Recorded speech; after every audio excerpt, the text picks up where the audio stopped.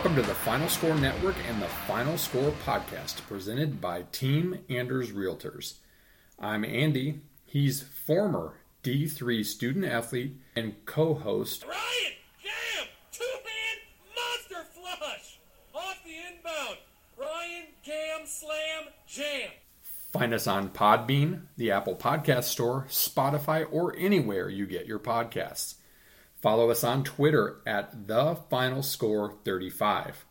There is always plenty to run through, but before we get to it, a word from our presenting sponsor. Service from the heart to become your realtors for real life is Team Anders Realtors' mission. Team Anders helps its clients find the home that best fits their needs and makes the process simple and fun along the way. Team Anders will be in close communication with you, personally taking care of your real estate needs through technology, marketing, and advertising. They have served thousands of clients over 30 plus years in the Grand Rapids, Michigan area and are here to serve you today. Learn more at teamanders.com. All right, we have got a full podcast tonight. So many things to talk about. Baseball, playoffs, NHL started. We're not really going to talk about that. NBA starting. Who really cares? College football starting to come to a peak. CFP rankings come out in a couple weeks. NFL, still some shocking stuff happening. First, I want to just take a second to recognize and say an RIP to Matt Zanstra, Ryan's former teammate. Unfortunately, passed away from a tragic accident. Great kid. Sad to see a young man knocked down in his prime. Thoughts and prayers out to the Zanstra family. Just a parent's worst nightmare. And we're thinking about you, Chuck and Linda and family. And Matt, take care of all your loved ones up there from heaven as an angel. All right. Moving into sports on a less serious note. Ryan, podium is yours. Yeah. I'm going to talk about unrealistic expectations in sports. There's so many. From players to coaches to GMs to fans. There's so many unrealistic expectations.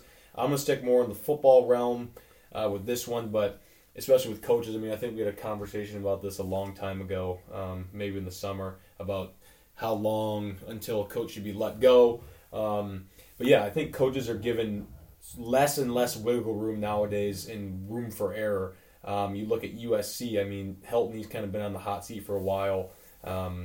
Struggled a little bit to start the season, gone, just like that. Coach O, a guy that literally had one of the best, if not the best, college football team ever assembled 2 seasons ago. Let go from LSU. Don't even know if he's finishing the season. Haven't really heard much on that, but after he wins a game nonetheless. Crazy stuff. It just doesn't make sense.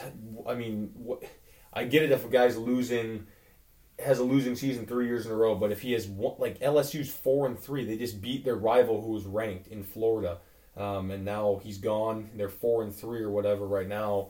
Who's not to say they get to 9-3 or 8-4, and that's a pretty decent season. It's like Nebraska; they expect 11 wins every year, and it's not realistic. Same with USC, same with Texas. They go through coaches like it's water. Unbelievable to me that donors are this and fans are this, just bewitched. I don't even know what word to say. It's a witch hunt. They just want to win, and it doesn't happen. It takes a lot. Teams just don't win right away. Things take time to build, culture, all that stuff. It's just ridiculous. Happens in NFL all the time. Guys are given a year or two, gone. Lions do it all the time. NBA happens all the time. College basketball, maybe a little more wiggle room in that. But in football especially, it's ridiculous. So it's only going to get worse, I'm afraid, with the way people are nowadays. Yeah, and with college athletes getting paid and the pressure's on. It's a money sport, and unfortunately, that's what's driving a lot of these decisions, which is ridiculous. Speaking of ridiculous, my podium.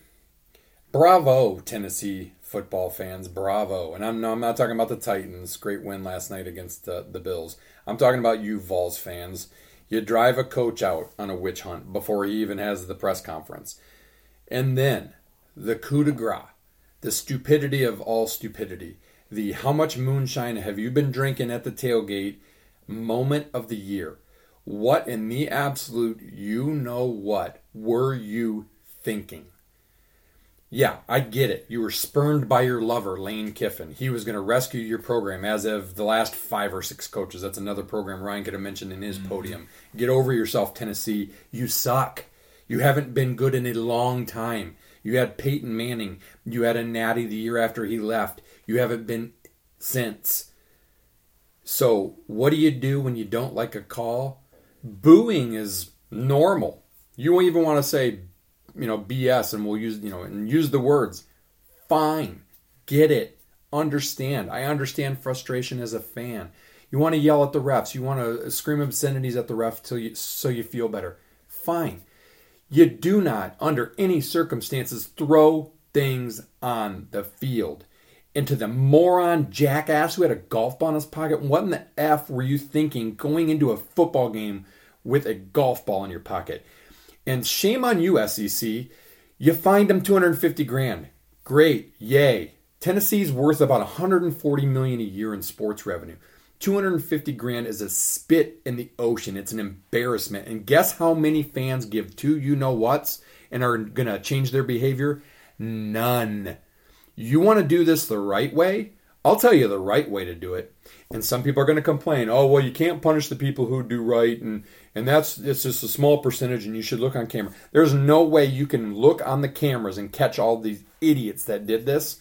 I'm telling you your solution for the rest of the year, don't know how many home games you have left, probably 3 or 4, no fans.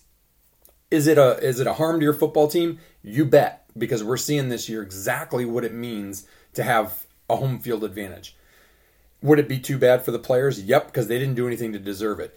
But you small number of idiots, the only way you're going to get through their heads is to empty that stadium. Then it hits Tennessee in the pocketbook. Then it hits Tennessee from the TV perspective. Then it hurts them from the fan perspective. That's the way you make it hurt.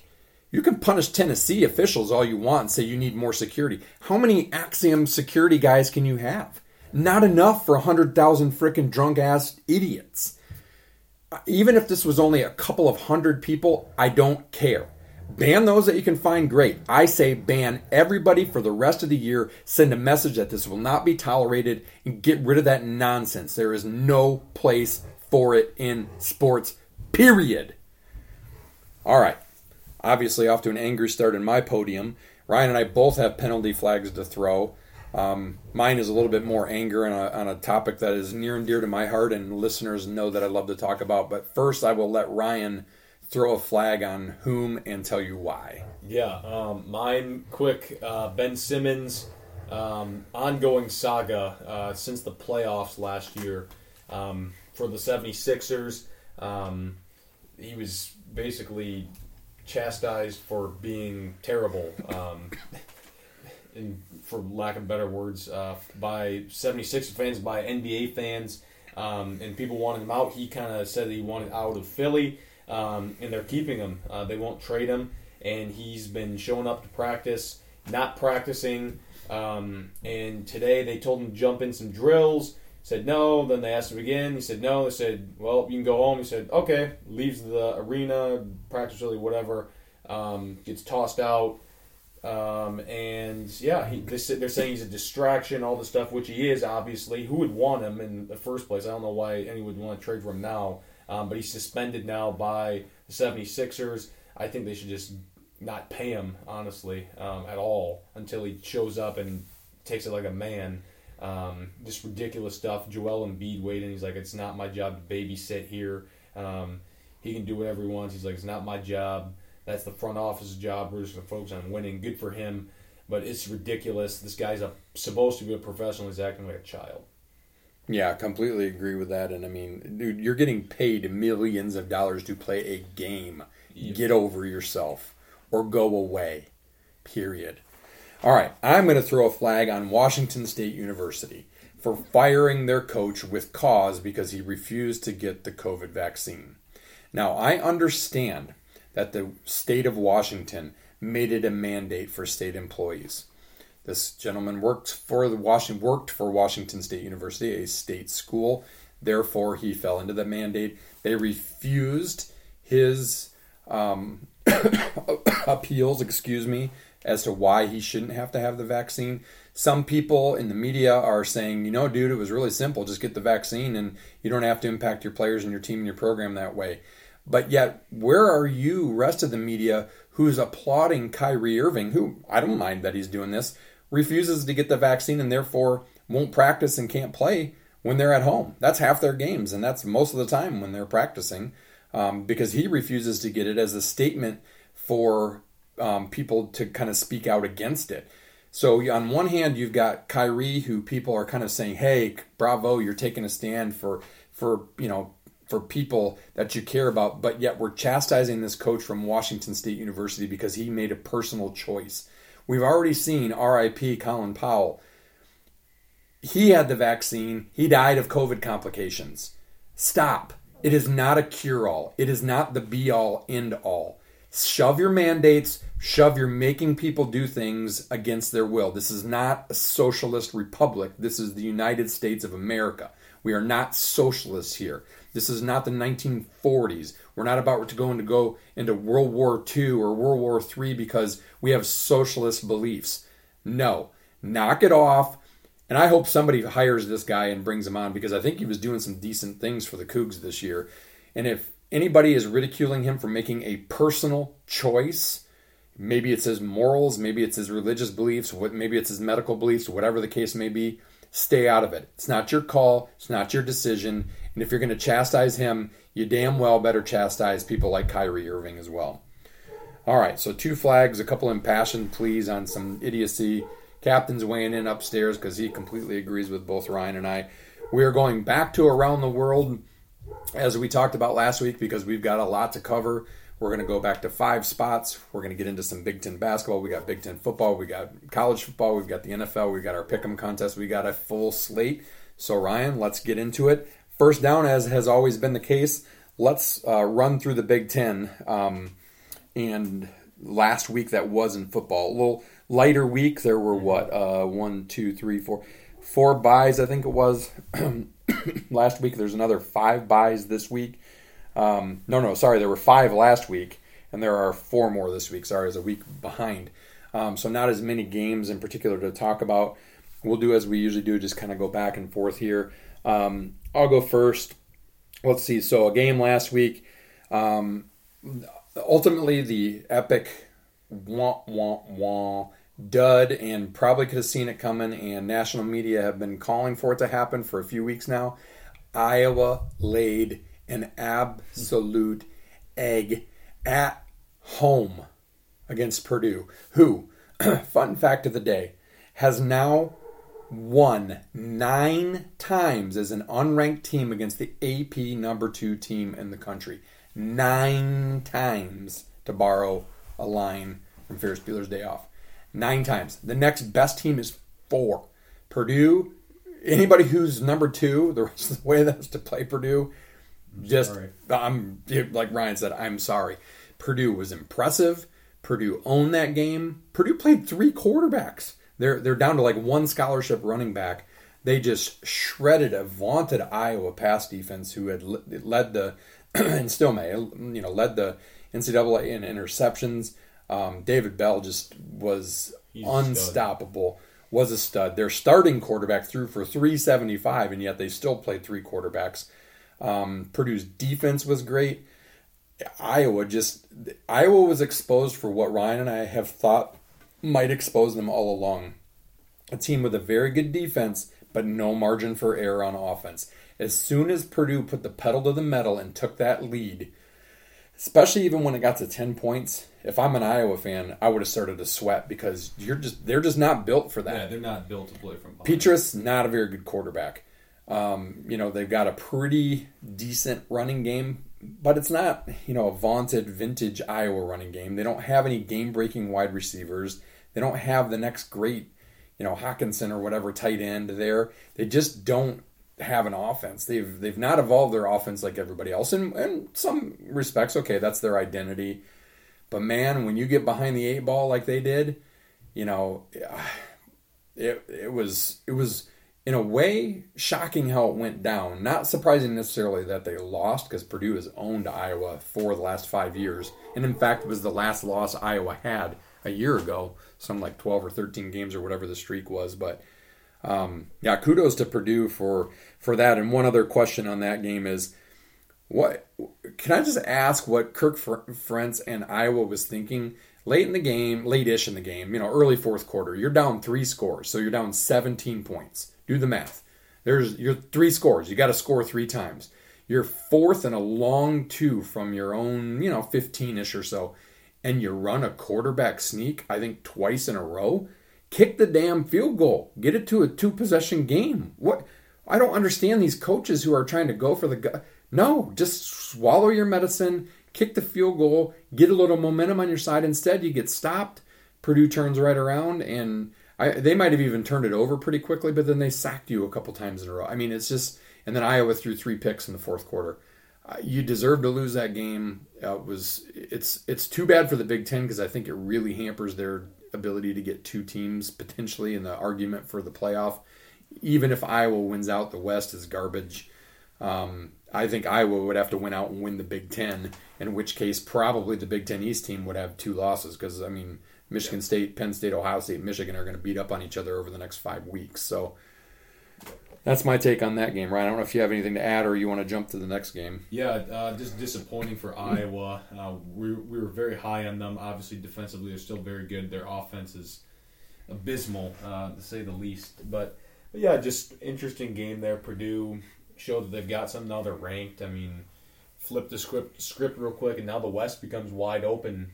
Minnesota's up there. Purdue's up there. I mean, it could be any of those 3. I mean, Wisconsin still has a life. Yeah, I mean, it's going to be crazy down the stretch here, even though it might not be as eye candy sexy as the East. But still, speaking of Wisconsin, took care of Army in a rock fight, pretty close. Quick game, a lot of running, but took them down. I thought the Army would get them. Wisconsin's looked better the last couple of weeks, but still not great. They don't have a pass game at all. But we'll see. Northwestern, impressive turnaround. I didn't think they had a shot at all against Rutgers. The win 21-7. Got Michigan next week. I think their air attack is getting a little better. See how they handle Michigan. Don't think that they will get the win, but could put up a fight with that offense if it's playing the way it should. And their defense is always solid, so we'll see. Pretty interesting, too, because a lot of the picks that we had this week, Ryan and I went against them in our own pick'em from our original picks. And like that was a game that we originally had Rutgers losing in Northwestern, but I think we both picked Rutgers to win. Another one was Nebraska, Minnesota, which I'll talk about next. I think we both had Minnesota beating Nebraska at the start of the season. Then we thought, oh no, Nebraska's going to get them. They're due. They've been snake bit. They lost another game by less than a touchdown. Every one of their 5 losses this year by less than a touchdown. They cannot get out of their own way. And Ryan, I meant to look, and I didn't, to see if Martinez had a turnover. I know that he took a safety at some point. I mean, he's getting rushed, and he just kind of chucked it out from the end zone, way out of bounds, nowhere near the line of scrimmage or whatever, and took a safety. But no turnover. No turnover for the first time, and yet first time in his Big Ten career that he didn't turn it over. And Minnesota's on their 3rd running back. I think he went for like 127. Tanner, what's his name, their quarterback. He had like 20 completions. Yeah, went off and made some really nice throws. Minnesota just kind of keeps rising up there and finding a way to win after they shocked us all by losing to Bowling Green. I think they've been kind of flying under the radar a little bit in that respect. They beat Purdue, so I think Minnesota might be on top of that division right now, and it's just interesting. I think, we kind of, Ryan and I joked that we thought the Illinois loss maybe put the nail in Scott Frost's coffin, but I mean, I show me where they get more than one more win if they're lucky enough to get a win. I mean, they still have they have a bye this week, but they have Purdue, they have Ohio State, Iowa. They have Wisconsin, and they have Iowa. And they've got to win one of those to go bowling. No, more 2. Than that. They're 3-5. They got to win 3. Yeah, they got to go 3-1 in those. Chance. There's just no way. And I just don't, because of the expectations thing that Ryan said, realistic or not, they're going to fire him and they're going to start all over again and they're going to be in the same place in 4 years. I mean, at some point in time, you just accept the fact that it takes a little while to build a program and you got to get the right guys in there and go from there. I think Frost has proved. I don't think he's necessarily a bad coach, but when you inherit what you inherit and you run a completely different system, I think their defense has gotten certainly better and more apropos of a Nebraska defense, but their offense is not. And maybe you say, oh well, he's had 3 recruiting cycles and he hasn't filled it in, and he's had transfers and whatever, but that is a train wreck in Nebraska, and start thinking about who's going to coach there next. Yeah, my biggest thing with Nebraska is, they've been unlucky. You can say that, but I don't think it's make your own luck. It's not unlucky when there's just an inevitable bad play coming every game that you can always stuffed count on 4th and 1 against Minnesota. The fumble against Michigan, the punt return against Michigan State. Yep. I mean, the fielded punt in the end zone against Illinois. I'm sorry, they just figure out ways to lose. It's getting kind of old, and they might need a culture shift. I don't know. I don't know what they're going to do if they fire Frost. I don't know where they're going to look if they go from a mid-major school or something. I don't know what they're going to do. I don't know who would want that job. I mean, it's like LSU to me. It's like USC to me. It's so hard to please everybody. It's just a cycle, 3 to 4 years. Texas, same thing. I mean, the expectations are unrealistic. Nebraska fans are phenomenal. Their facilities are great, but it's in the middle of nowhere. It's BFE, people. I mean, if you've never been, there's nothing around it but cornfields. I mean, there's nothing. And so good luck recruiting somebody to that location anymore. They want, everybody's on TV, so you can't use that. Back in the day when Nebraska was a powerhouse, you could use that as a recruiting ploy. You can't use that anymore. Everybody's on TV. I don't, unless they ride it out with Frost and give him a bona fide couple of more years, throw the COVID year out and give him basically a good 5 years to figure it out. Can he do that much damage staying there for another couple years compared to what you already are? I don't know. Unless, again, you need a culture shift. But let's face it, for every Mel Tucker who can do it in a hurry, and he didn't have, he put his own culture in place. It's not like Michigan State was, in dire straits like they were when John L. Smith or Bobby Williams was there. D'Antonio was a good coach. He hadn't recruited very well towards the end, but, culturally it was still good.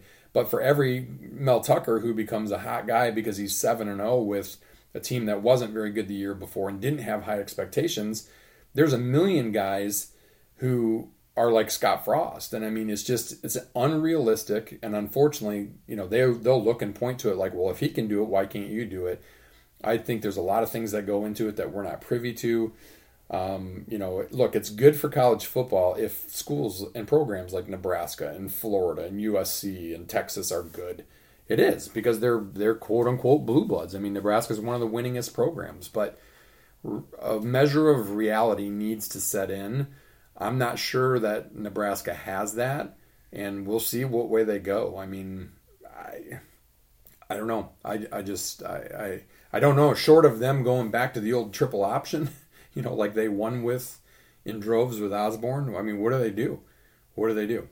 So that leaves the other game in the Big Ten. And speaking of good teams, find ways to win even when they don't have their A game, at least on one side of the ball. That's Michigan State. Call it what you will. It wasn't pretty, but it was impressive to me.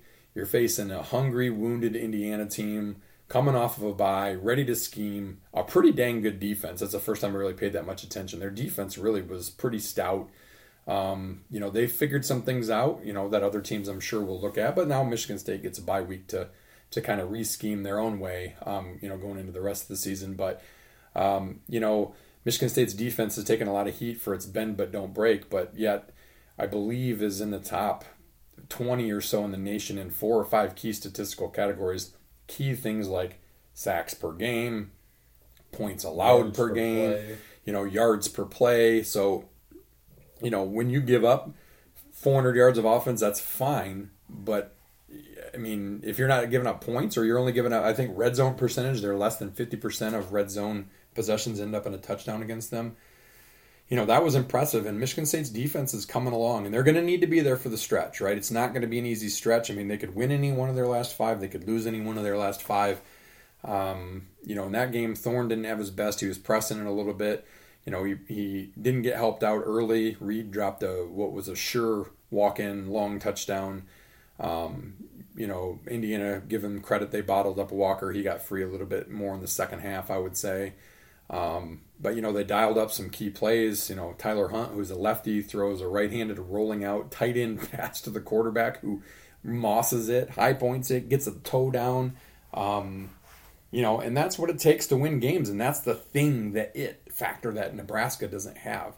Good teams find a way to win when they don't have their A game. And that's what happened for Michigan State, I would say, at Indiana.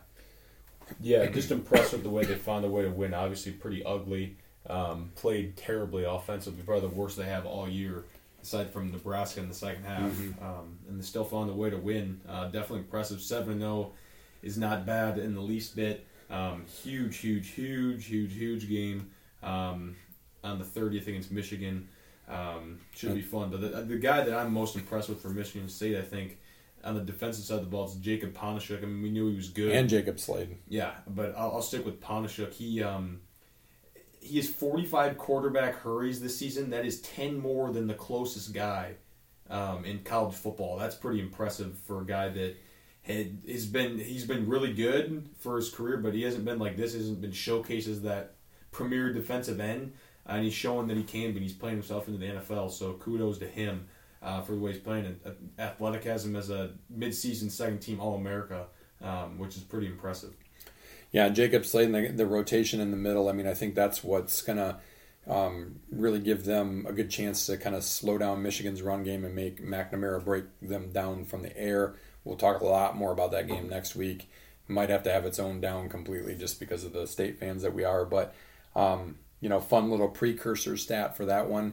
Assuming Michigan takes care of business against Northwestern, it will be the first time since 1964 that both teams come into that game in the top 10. Pretty phenomenal. So that is the Big Ten at a glance. Always fun stuff going on there. We'll get into the picks for this week coming up. The nice thing is after this week where there's 4 byes, there's only a few more byes on the calendar, so we are back to a full slate for the Big Ten. Moving on to college football at large, just a couple of roundabout thoughts. I mean, we talked about the Tennessee thing, which took away from the fact that was a great game. And what in the hell was Joe Milton doing running out of bounds on the last play of the game? I mean, duh. I mean, you're trying to win the game and he runs out of bounds. I mean, what you sell out to try to score a touchdown there. But then you had games like Alabama. They throttled Mississippi State. Yeah, good bounce back for them. Texas, everybody, including myself, thought maybe, okay, well, they'll get it right against, a pretty good Oklahoma State team. Nope, they only play half of football. They've only played a half of football in every game. The Iowa loss, you had how many? I think there were like 7 more top 25 losses or something like that last week. Everywhere. Yeah, I mean, the Pac-12 was a mess. Arizona State got off to a big lead and then completely gagged on it and lost to Utah. Utah's the only undefeated team in the Pac-12. Oregon barely won on Friday night against Cal. Had to have a late goal line stand. Georgia's for real. I know that. Oklahoma's looking mighty fantastic with Caleb Williams at quarterback. I will say, give me a break. Kirk Herbstreit and your love fest that he should be the Heisman frontrunner after 7 quarters of football. That is an earned award over the course of the season. Maybe, if he ends up continuing on that pace towards the end, he gets to be in the conversation, but give me a break. I mean, some of the media hype fest, and that's what happened to a Spencer Rattler. Like, the media was all over him, like, oh, he's the best thing, and then you cast him aside. There's unrealistic expectations. I mean, these guys are, even though they might not look 18, they're still kids, young men at the time. And but yeah, college football has been just one hell of a ride. Kind of a fun stat, and then I'll let Ryan weigh in a little bit. We've already seen the most top 25 losses at this point of a season. So, roughly a little right around the halfway point in the AP era. So that's like 80-some years. I mean, unreal. We love it. We asked for, no clear-cut Alabama, which we have. We asked for no more Clemson, which we have. We still have some good SEC dominance in a Georgia for sure that's got a remarkable defense, but the rest of it's pretty dang wide open, and makes it a fun thing to sit on the couch and just flip through the channels on Saturday. Yeah, definitely. Georgia, like I said before, they're for real. Definitely the best team in America. Cincinnati, number 2. I think they're a really good football team, and obviously they win out. They're probably going to make the playoff, which is going to be kind of cool to get that group of 5 team in there. Arkansas, a team that started off really hot ever since that Georgia game. They've been on a snide, haven't won since losing that game. Lost to Auburn. Yeah, Auburn looking better and better since that Penn State loss. That win for Penn State looked good. But yeah, college football is crazy. Can't wait for more of it. Yeah, going to be fun. So let's shift to our third spot and around the world with the NFL, as we usually do. Keep it a little bit brief just because we got to get into some hoops here in a minute. Crazy stuff. Like we both, I think, pretty vehemently declared the Bills as the best team, at least in the AFC. Last week on the pod, then they go and they lose a close, exciting game to Tennessee. Now, Tennessee does have just an absolute machine of a tailback. I mean, the dude he's otherworldly. But, just when you think you kind of have some things figured out, you don't. Kansas City goes and gets things right, against a decent Washington team. Jacksonville snaps a 20-game losing streak and wins in London. They're home away from home. Denver gets absolutely smashed by the Raiders, who changed head coaches, in the middle of the week with controversy. That's just the AFC. In the NFC, you got the Cardinals at 5 or 6-0. I mean, 6-0. Handled the Browns in Cleveland. Cleveland's kind of fallen on hard times. I saw today that Baker Mayfield banged up, might not go. I mean, he may be out for a period of time. He's got the torn up left shoulder. They lost Kareem Hunt. They've been fighting a lot of injuries. That's a talented football team that is struggling. The Bengals absolutely destroyed the Lions. The Lions looked like an absolute high school team. Jared Goff. I mean, I can't even imagine how bad it's going to get this week against the Rams. I mean, Stafford's going to throw for 5 touchdowns in maybe the first quarter. The Lions, and now granted, they've had like 14 guys go on the IR. Some of their better players are on IR. They've got dog meat for wide receivers. No offense to the guys that are there because they're trying hard, but I mean, what they didn't re-sign and then what's out, and I've never even really heard of the guys that are out that are supposed to be their better receivers. I mean, it is a mess. Goff doesn't do anything but check down. Can't move. Their defense, they can keep them in games for a little while, but after a while, they're kind of like, screw this, man. You're not going to help us out. They're not going to win again this year. I'm going to predict that Ryan and I were looking for 17. We were looking for that on a sports book to see if we could put some money on that. I just don't see it happening. I mean, I don't even know how they're going to luck into a win with the schedule that they've got left. My other thing, and then I'll let Ryan weigh in on NFL, is, if you are a Minnesota fan, or maybe you caught the end of that game because it was a little extra time on Fox the other day after the Lions debacle, the Vikings, come on. They let up a 96-yard drive and 2-point conversion for the Panthers to tie it late in that game. Now, impressive stat. Minnesota, teams are 2 for 34 on third down conversions in the second half against Minnesota this year. However, the Panthers hit 2 huge fourth down conversions, including a 40-yarder from their own 4-yard line. They score, they get led into that game. I mean, I don't know what Zimmer's thinking. He gets conservative at the end. They try for a field goal that they missed. I think that's why it went to overtime, because actually Cousins drove him down the field and put him in position. Again, I've said it a few times here because obviously, like Kirk, know him personally a little bit. I've met him a few times, worked with him a little bit back in my old Amway days. Great guy, and I think gets a hard knock from fans and stuff as a quarterback. Now, let me tell you, I would trade him to take him over Goff any day of the week. Yep. Put his team in position to be 5-1 at this point in time, and they're just 3-3. I think because of coaching decisions, but it's like sometimes I look at these coaches and I'm like, what in the heck are they thinking? They get paid all this money I mean, I get there's analytics and there's things like that at times, and they got somebody weighing in their ear, but some of this is just common sense. Yeah, absolutely. Yeah, there's just a heart attack waiting to happen. I mean, every game has been close. Even the Lions game, they should have probably lost and make a field goal walk off. But the game I was kind of impressed with was Seattle, playing without Russell Wilson, Geno Smith, who was not a good quarterback. Has hardly played in the last 5 years, and he comes in, they almost gets it done against the Steelers, who are an average team at best. I mean, Big Ben, not good anymore. They have good skill players, good defense, but they almost did it without him. Fun game to watch for sure. I said it last week, I'm going to say it again. The Cowboys are very impressive. They found a way to win against New England in overtime there. But, I mean, they're impressive. They look like one of the better teams in the NFC. I mean, they're probably going to run away with the East. From the looks of it, I think they're 5-1, and they almost beat Tampa Bay, so they could very well be 6-0.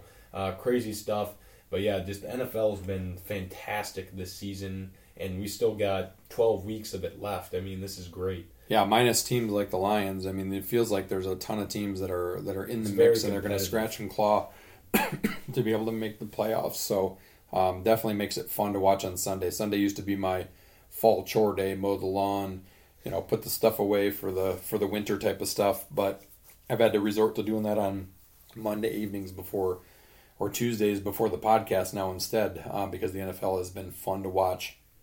And thank you, Cowboys, for, albeit blowing that, coming back and winning that game, because that won me a nice little 5-game parlay on FanDuel. All right, that is the NFL in the books, our third spot in Around the World. So it would only be apropos, since we went back to Around the World, that we start to talk about Big Ten hoops. Ryan's rubbing his hands together. This will not quite go down the same way as football. It's a little tougher because obviously they play a lot more games. We're not breaking down the schedule. We're just going to kind of give you some more general things, who to watch for, somewhat predictable spots in the top. Maybe sometime in the next 4 weeks, Ryan and I will sit down with a round-robin Big Ten schedule and figure out an actual, prediction win-loss just to kind of have something official. But the way this is going to go for the next few weeks, I'm going to take a team in the 4th spot. Ryan's going to take a team in the 4th spot. Then we're going to do the same in the 5th spot. He's broken down who we're going to cover over the next several weeks, and then who he's going to cover. We're each going to take 7 teams. So, yeah, let's get to it, Ryan. Why don't you go first? Who are you going to hit us with? Yep, I've got the Maryland Terrapins, preseason number 21 team. AP poll just came out yesterday. Preseason number 21. Coming off a decent year last year. I mean, they won the first game, very close in the second round there against, I think it was Bama, I believe. So, I mean, they're seasoned squad. I mean, they lost some guys to the league. Wiggins is gone. Morcell's gone. But, I mean, they've got guys coming back. Donta Scott, big guy, he's back. Eric Ayala's back. He's been around the block. Feels like he's been there for a really long time. Hakeem Hart. 3 guys that have just played a lot and have a lot of experience in the Big Ten, which is invaluable, really, when it comes to just the grind of Big Ten basketball. I think this is going to be a top half of the league team. I mean, preseason number 21, you say, they should be a top 4 team. But it's coached by Mark Turgeon, who we've talked about in the past. He was not necessarily the best coach, guy that gets a lot of crap. And from me especially, I don't think he's great. But they brought in 2 really good transfers. Fats Russell from Rhode Island, who was a great defender, scorer for them, small guard, but he can play. Watched him a few times for Rhode Island. And Qadis Wahab, big guy from Georgetown, who down the stretch helped them get to the tournament and winning the Big East. Shot blocker. He can score down low. Really big body, and he's young too. I think he's a sophomore, and he's eligible right away. Those are 2 guys that can help them immediately and can help them be successful. I think more so Wahab with the big guys that are in this league this year. I mean, it's unbelievable the talent in the paint in the Big Ten this year.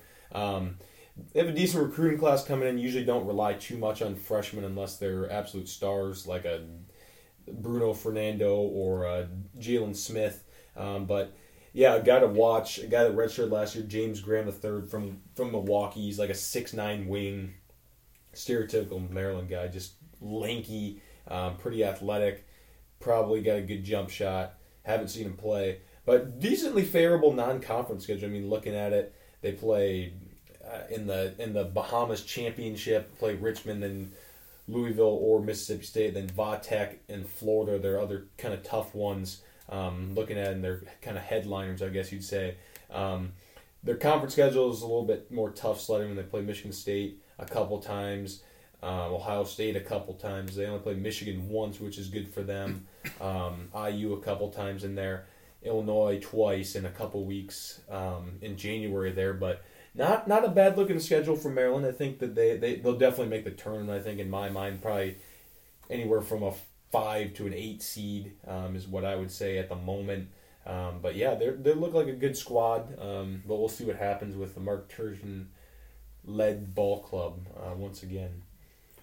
Yeah, good stuff on Maryland, and again, like I said, maybe we'll dig in and pick the Big Ten a little bit more specifically instead of just the kind of the overview stuff we're going to give you the next few weeks. But I'm going to go with Ohio State as my first team to preview. Gone, key contributor, great shooter, great scorer, Grand Rapids guy, Dwayne Washington.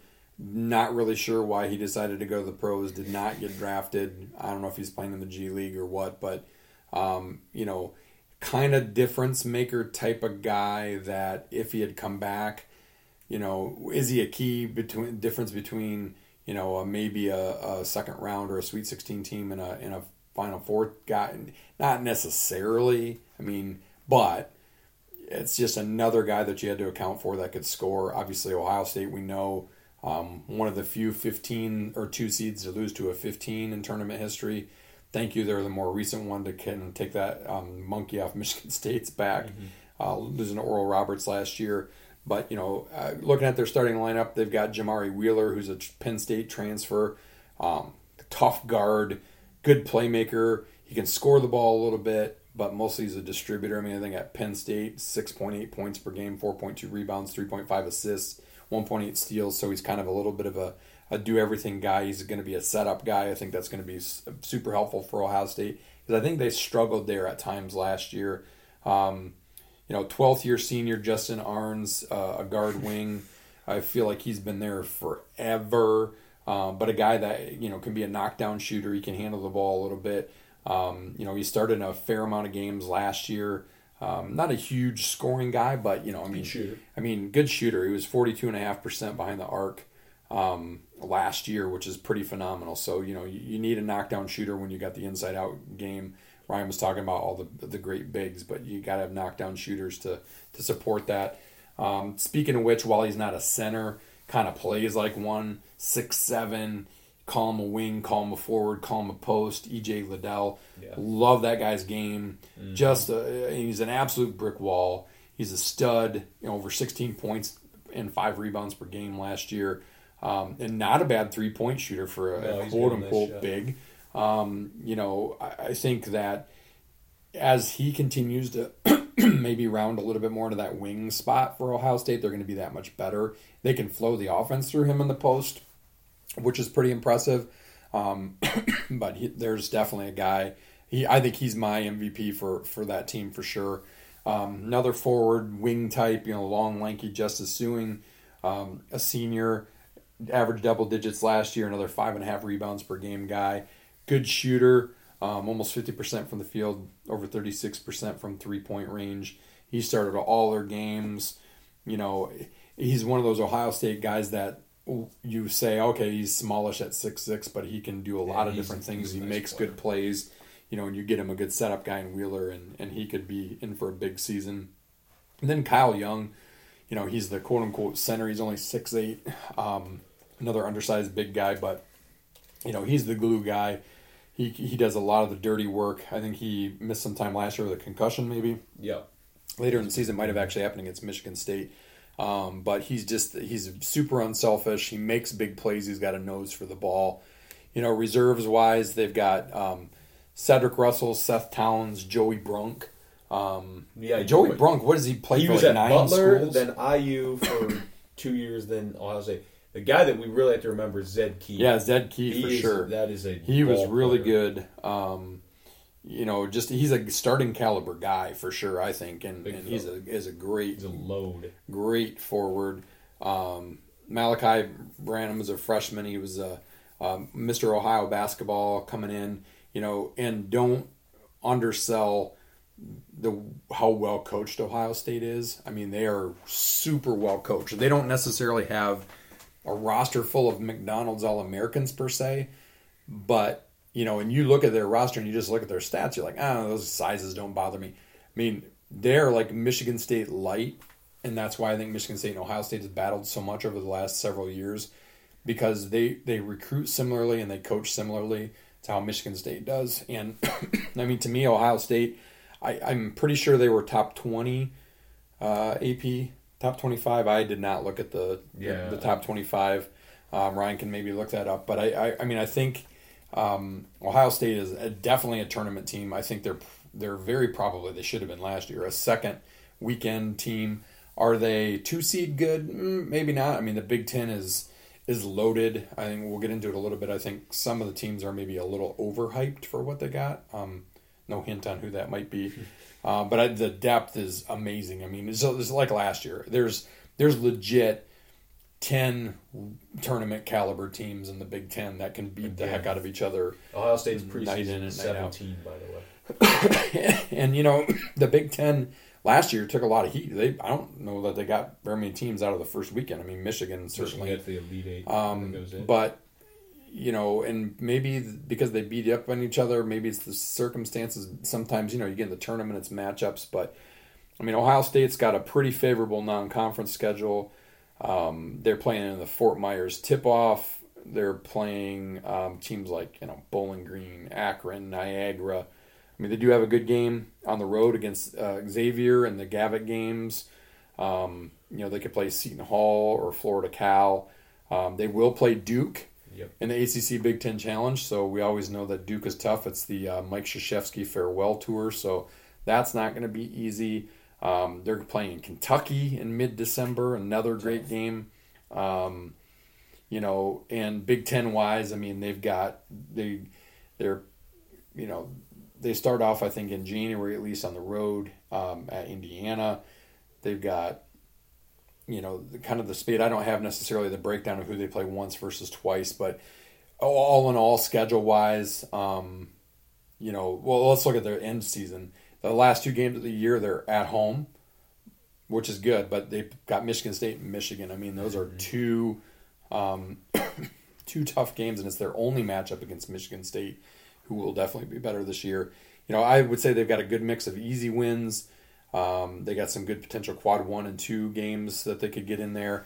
I think that they're going to be a fun team to watch. I think that they're definitely going to contend. I think I would peg them in the top 4, probably the Big Ten. I'd be surprised if they don't get in the top 4 of the Big Ten and make a run at somewhere probably in that 3, maybe at worst case 6 seed range, and kind of make up for that surprising loss last year to Oral Roberts.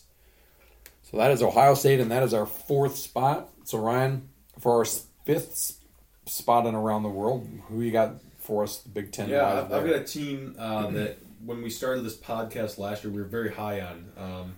I think it was the kiss of death. They weren't great after we talked about them and gave them a lot of praise, and that's Northwestern. A wild card, in my opinion, coming into the Big Ten season. Lost one of their best players in Miller Kopp, transferred to IU. We'll get into IU next week or the week after.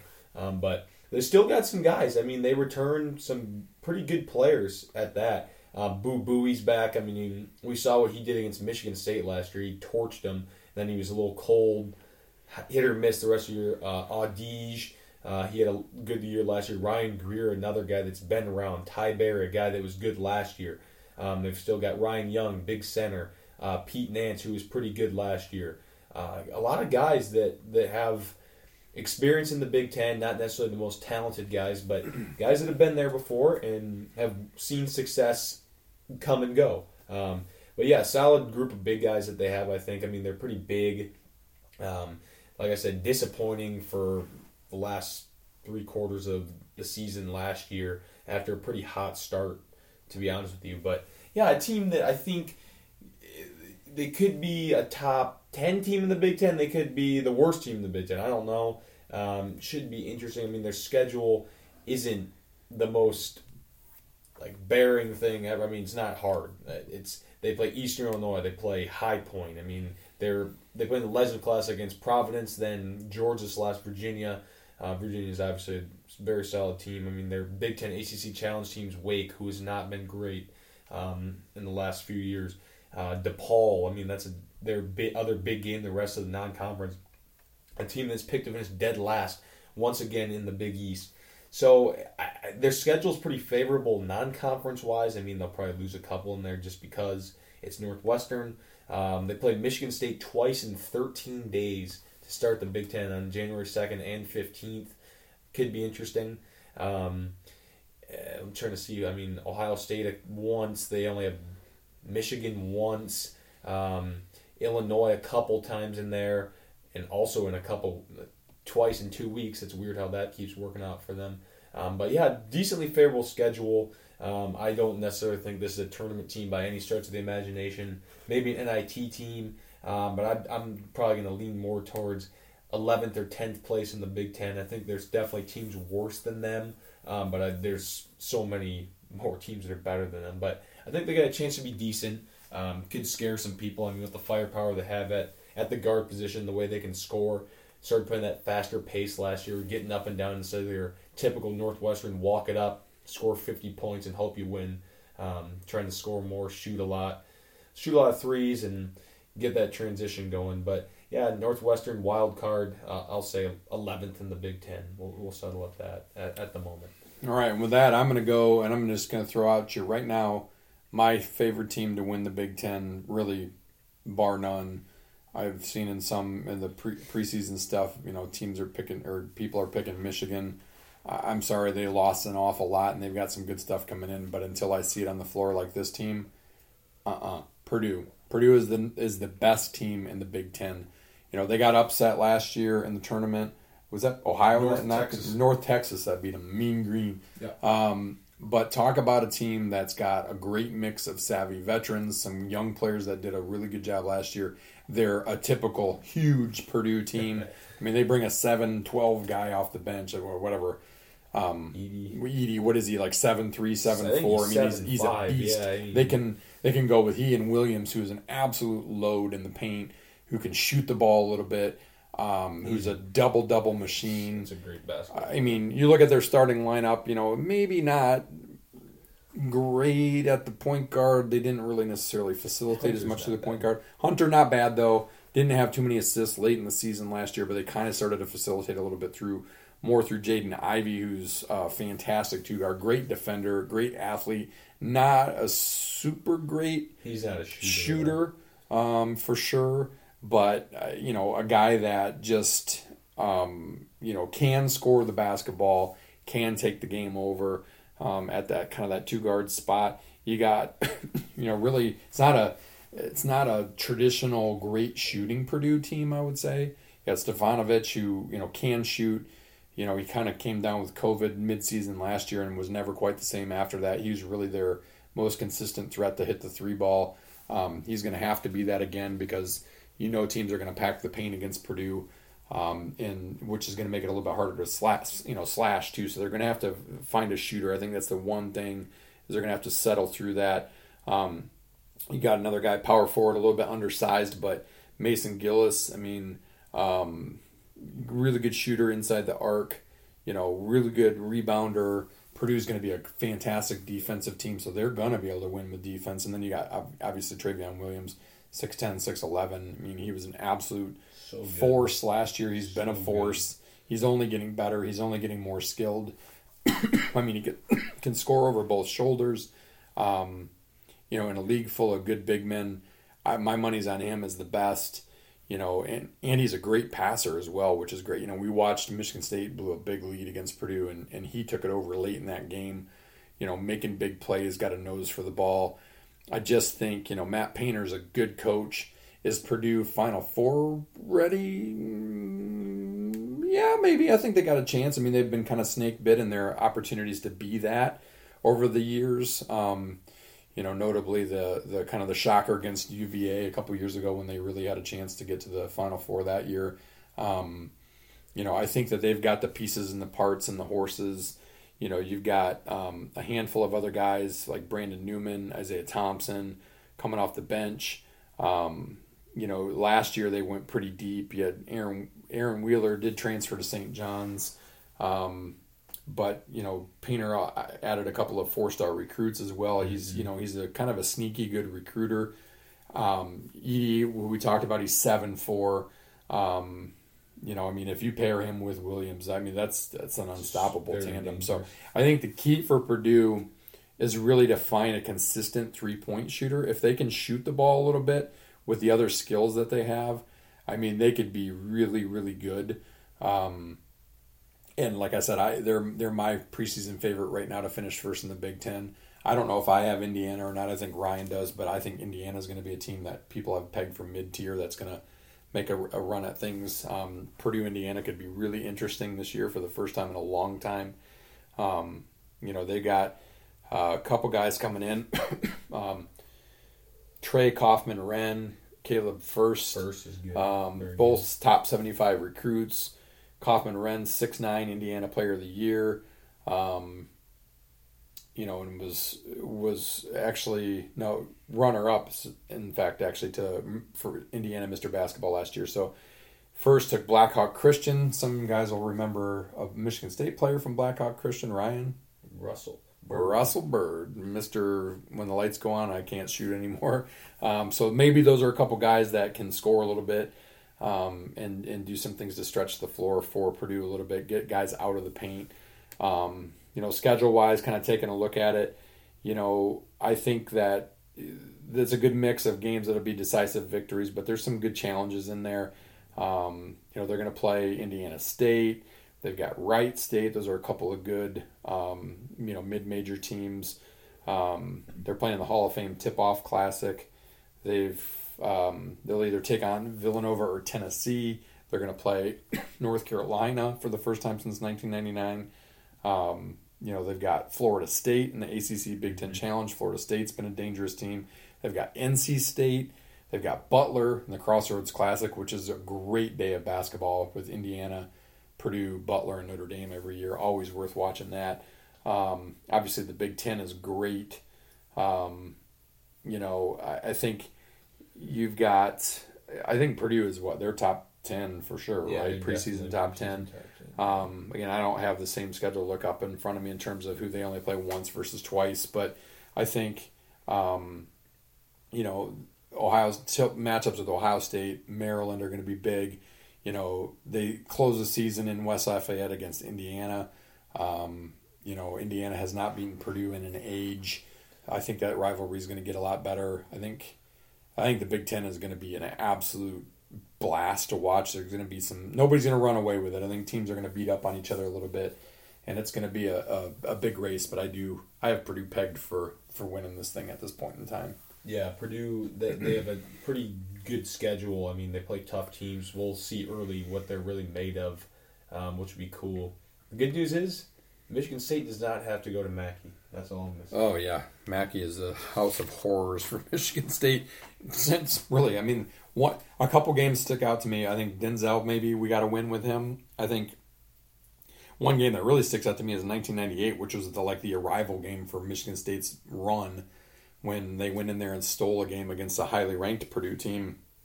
And that set the tone for the first of those 4 Big Ten championships in a row. But yeah, otherwise, get me away from Mackey. I've heard our boy Polo, who's been on the podcast, that is probably the toughest place to play in the Big Ten. It's just it's cement on the bottom and metal on the top, and it's just loud. It's obnoxious. And man, Purdue's good. So yes, they are. Yeah, that's my take on Purdue. So that's our 5 spots around the world. Like I said, the 4th and 5th spots over the next few weeks. We'll continue to walk through the rest of the Big Ten, give you a little bit of synopsis of what to expect, because that will start to blend in with football here and right soon. Yep. All right, Ryan. 2-minute drill. Take us, to the 2-minute drill and our pick'em contest. Yep. Last week we both went 5-6. Very bad week for both of us. Went away from our original gut feels. I'm 77-18. You're 74-21. Week 8. Here we go. Northwestern Michigan. I think it'll be decently close, competitive. Michigan's going to win. Yeah, I think Michigan will win. I mean, they're coming off of a bye week. You know, they're probably going to have a little bit of an eye ahead, although they would tell you Michigan State doesn't matter to them, but you know it sure does. Yeah. Yeah, I'm going to go with Michigan in that game as well. Illinois, Penn State. This one's not going to be close. Penn State's going to take care of them, even without Sean Clifford. Yeah, I was going to say even without Clifford, I think, and that is at Penn State as well. So yeah. I don't think Illinois has a shot in that game. Wisconsin, Purdue. This one could be interesting. I'm going to go with the Boilermakers. They're hot. Wisconsin's kind of not been great this year. Purdue's going to get the win here.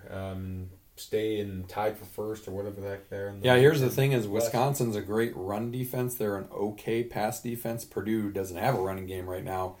I don't think they can sustain playing three quarterbacks for another game. But, man, if David Bell gets loose again, I think I'm going to go with that too. I'm going to pull Purdue's ranked now. So it wouldn't necessarily be an upset, but I'm going to call a little bit of an upset there with Purdue beating Wisconsin. Maryland, Minnesota. I think Maryland, they lost their swagger in that Iowa game.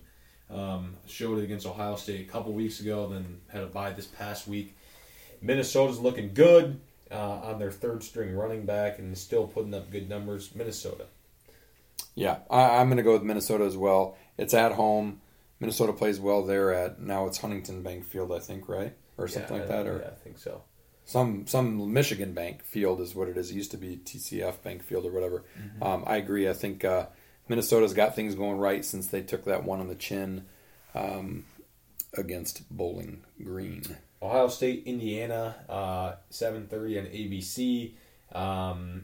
Indiana's played Ohio State really well at Indiana. For a long time. Close game last year, too. Yeah, but I just don't think that there's a chance that Indiana wins this game. They're kind of licking their wounds. Ohio State's another fifth game against a top 10 team. Indiana's just had a brutal schedule. Yeah, there's no way. And I don't know. Even if Penix goes, he's been week to week, but is he going to be the same? No, and I think it's going to take him to win. I just don't think Indiana's got the horses on offense. I mean, if they had a pulse on offense last week, they probably, maybe rightfully should have beaten Michigan State. Their defense, I think, can maybe slow Ohio State down a little bit, but Ohio State's rounding into form, and that's going to be a dud of a seven. That's going to be a dud of a 7:30 game for ABC. Oklahoma State, Iowa State. Iowa State's favored in this one. It's in really, even though Oklahoma State's undefeated. Yeah. Wow. Yep, Iowa State at home. But I'm going to go with the Cowboys. I mean, their defense is proven to be one of the better ones in America. I think they take care of them. Yeah, I mean, I think Iowa State, I'm going to guess Vegas has them favored because they're kind of floating back up to the radar a little bit. They're coming back to the top of the water after just getting kind of submerged against, Iowa. They got pounded, and then they lost another game in there. They, came out of the gates with all these hopes and expectations. I think now they're able to get to kind of where they feel more comfortable playing. It's at Iowa State. Boy, I gotta find a way to kind of get some separation or catch up a little bit. So I'm gonna go with that. I'm gonna go with Vegas's hunch, and I'm gonna go with Iowa State there. All right, Clemson, Pitt. Clemson sucks. Pitt's gonna win. Their offense has been really good. Where is that game? I think it's at Pitt. Pitt only lost to Western Michigan, who put up 64 points last week. They got a guy that's kind of quietly entering into the Heisman talk a little bit. It's the guy du jour lately because there's no clear front runner, which makes it fun. Pitt needs, Dauber would attest to that. Doozy's been there 7 years and he's never ended the season in the top 25. Pitt needs a marquee win, even if Clemson's not the same Clemson that they've been. This is a huge game for Pitt. Clemson just can't score. I mean, anybody who has an over-under on them of like 30, it's nuts. Or if they get favored by 14, like how are they going to do that? They barely can score 14 points. I'm going to go with Pitt in this one too. Classic rivalry, Notre Dame, USC. Both teams kind of reeling a little bit. Notre Dame's got a chance for the playoffs, so they have a pretty high percentage. They're not. Is what the Athletic is saying. They have no chance. But I think Notre Dame wins this game. USC is nothing to me. Yeah, and USC without any direction, they're kind of listless, lifeless. I mean, it's a rivalry game. They're going to want to beat Notre Dame. Notre Dame's lost a little bit of that home luster after Cincinnati took it to them a few weeks ago. But yeah, I got Notre Dame here as well. 3 NFL games now. Titans, Kansas City. After watching the Titans last night, they're going to run all over Kansas City's worst-ranked defense in the NFL. Titans. I'm going to go with the Chiefs. I like how they're playing on offense right now, and it's going to be a high-scoring affair. Take the over. I don't even know why we're picking this game. Detroit versus the Los Angeles Rams, former quarterback Matthew Stafford. This game might be 100-0 Rams at the end of it. The Lions have zero chance to win this game. And when I say zero chance, I mean it might be negative, actually. I don't know. There's no chance. They might not even score. I don't know what the line is, but it's got to be around 20. I mean, that doesn't happen much in the NFL, but that's the difference. There's a chasm between the two. The Lions, the Giants, the Jags, the Jets, they're the worst teams in football, and the Lions are worse than all of them. The worst, yeah. And the Jets, the Giants got absolutely throttled last week by the Rams. No way. Lions lose this game by at least 24 points. Yeah, I'm trying to find a line on that game. Can't find it. But last game of the week, Bears versus Buccaneers. Bears have looked okay, but I think the Buccaneers are much better than them, so I'll go with the Bucs. Yeah, I got to go with the Bucs too. All right, that's it for this week. Sprint time. All right, sprint time. We're going a little bit longer because we had lots of stuff to talk about. Told you it would be a full pod for today, so hopefully guys like Chris who put us on a lot of time in the car, hopefully we'll get you through from your drive from spot A to spot B. Sprint. All right, Ryan, number 1, do you care that the NBA starts today? No, I hate the NBA. Sox, Stros, Dodgers, Braves. Who you got? For each series Nope. or for To win it all. I'm going to go with the Braves. I've watched them the last few games. They're impressive to me. Lots of big bats. All right, a little trickier one. Define Heisman winner. I mean, define who the award goes to in your mind. In my mind, it should go to the best player in college football, a guy that dominates college football. I think winning a lot of times nowadays goes into it. But, I mean, you look at Lamar Jackson. He won it by a landslide in 2016, I believe it was, or whatever, 2017. And he was on a team that went 9-3 or 10-2, wasn't really in the playoff discussion at the end of the year. So I think it's whoever's dominating the most, puts up big numbers, and it does it consistently, not a guy that does it twice and then they're like, oh, he plays for Alabama, so he's going to win it. Right. Consistency. And anticipation of the bummer noon Michigan State-Michigan game. Best morning tailgate drink. It doesn't matter what time of the day it is. The best tailgate drink's a Miller Lite. I love it. All right. Do I care that the NBA starts today? No. Hate the NBA. Follow a little bit about what Michigan State guys like X and Jaron and Day do, but I could give two you-know-whats about the NBA. Never have. Sox, Stros, Dodgers, Braves. I'm going to have to go with the Red Sox. 3 grand slams in 2 games. But Braves, Red Sox, I think at this point in time looks like it's what it's going to be, and that could be a heck of a series. I mean, that stat that Ryan, you threw out, that 3 of the Braves infielders have 30-plus home runs this year, and 1 has 26. I mean, that's sick. Define Heisman winner, totally agree. It's the best player in college football. Not the best player on the best winning team, not the best player on the team that's the sexiest because ESPN says so. It's the best player in college football. Now, does it help if you win? Sure, because you get talked about more, but that shouldn't matter. It's the best player in college football. Get it right. Be consistent. And best morning tailgate drink, can't argue really very much with the Miller Lite, but I got to go with the spicy Bloody Mary, 2 garlic dill pickles, please and thank you. All right, Ryan, give us a little bit of a wrap and a social media shout out. Yep. Follow us on Twitter. You know what our tag is. I don't need to tell you again. I've said it 43 times now. 43 episodes. Crazy. Just looking forward to college hoops coming up. So excited for that. College football is getting real hot. NFL as well. Then MLB playoffs. I don't even care about it. I've been watching it a little bit. Thank you guys for listening. send us sprint questions. I mean, we kind of got what we got going on for the next couple weeks, what we did today, basically. But yeah, if you got any fun sprint questions, I'm always thinking of those on the fly right before the podcast these days. So yeah. if you got some salty stuff to share with us, or that you want us to share with you, do let us know. Yeah. All right, a little shout out to our presenting sponsor, Team Anders Realtors. See teamanders.com for all of your West Michigan real estate needs. Shout out to them. Thank you for your support of the program. Meantime, as Tom Izzo so aptly put and so accurately defines our society today, we are in the trophy generation. Give them a trophy for 23rd place. That's what's going to make the parents happy.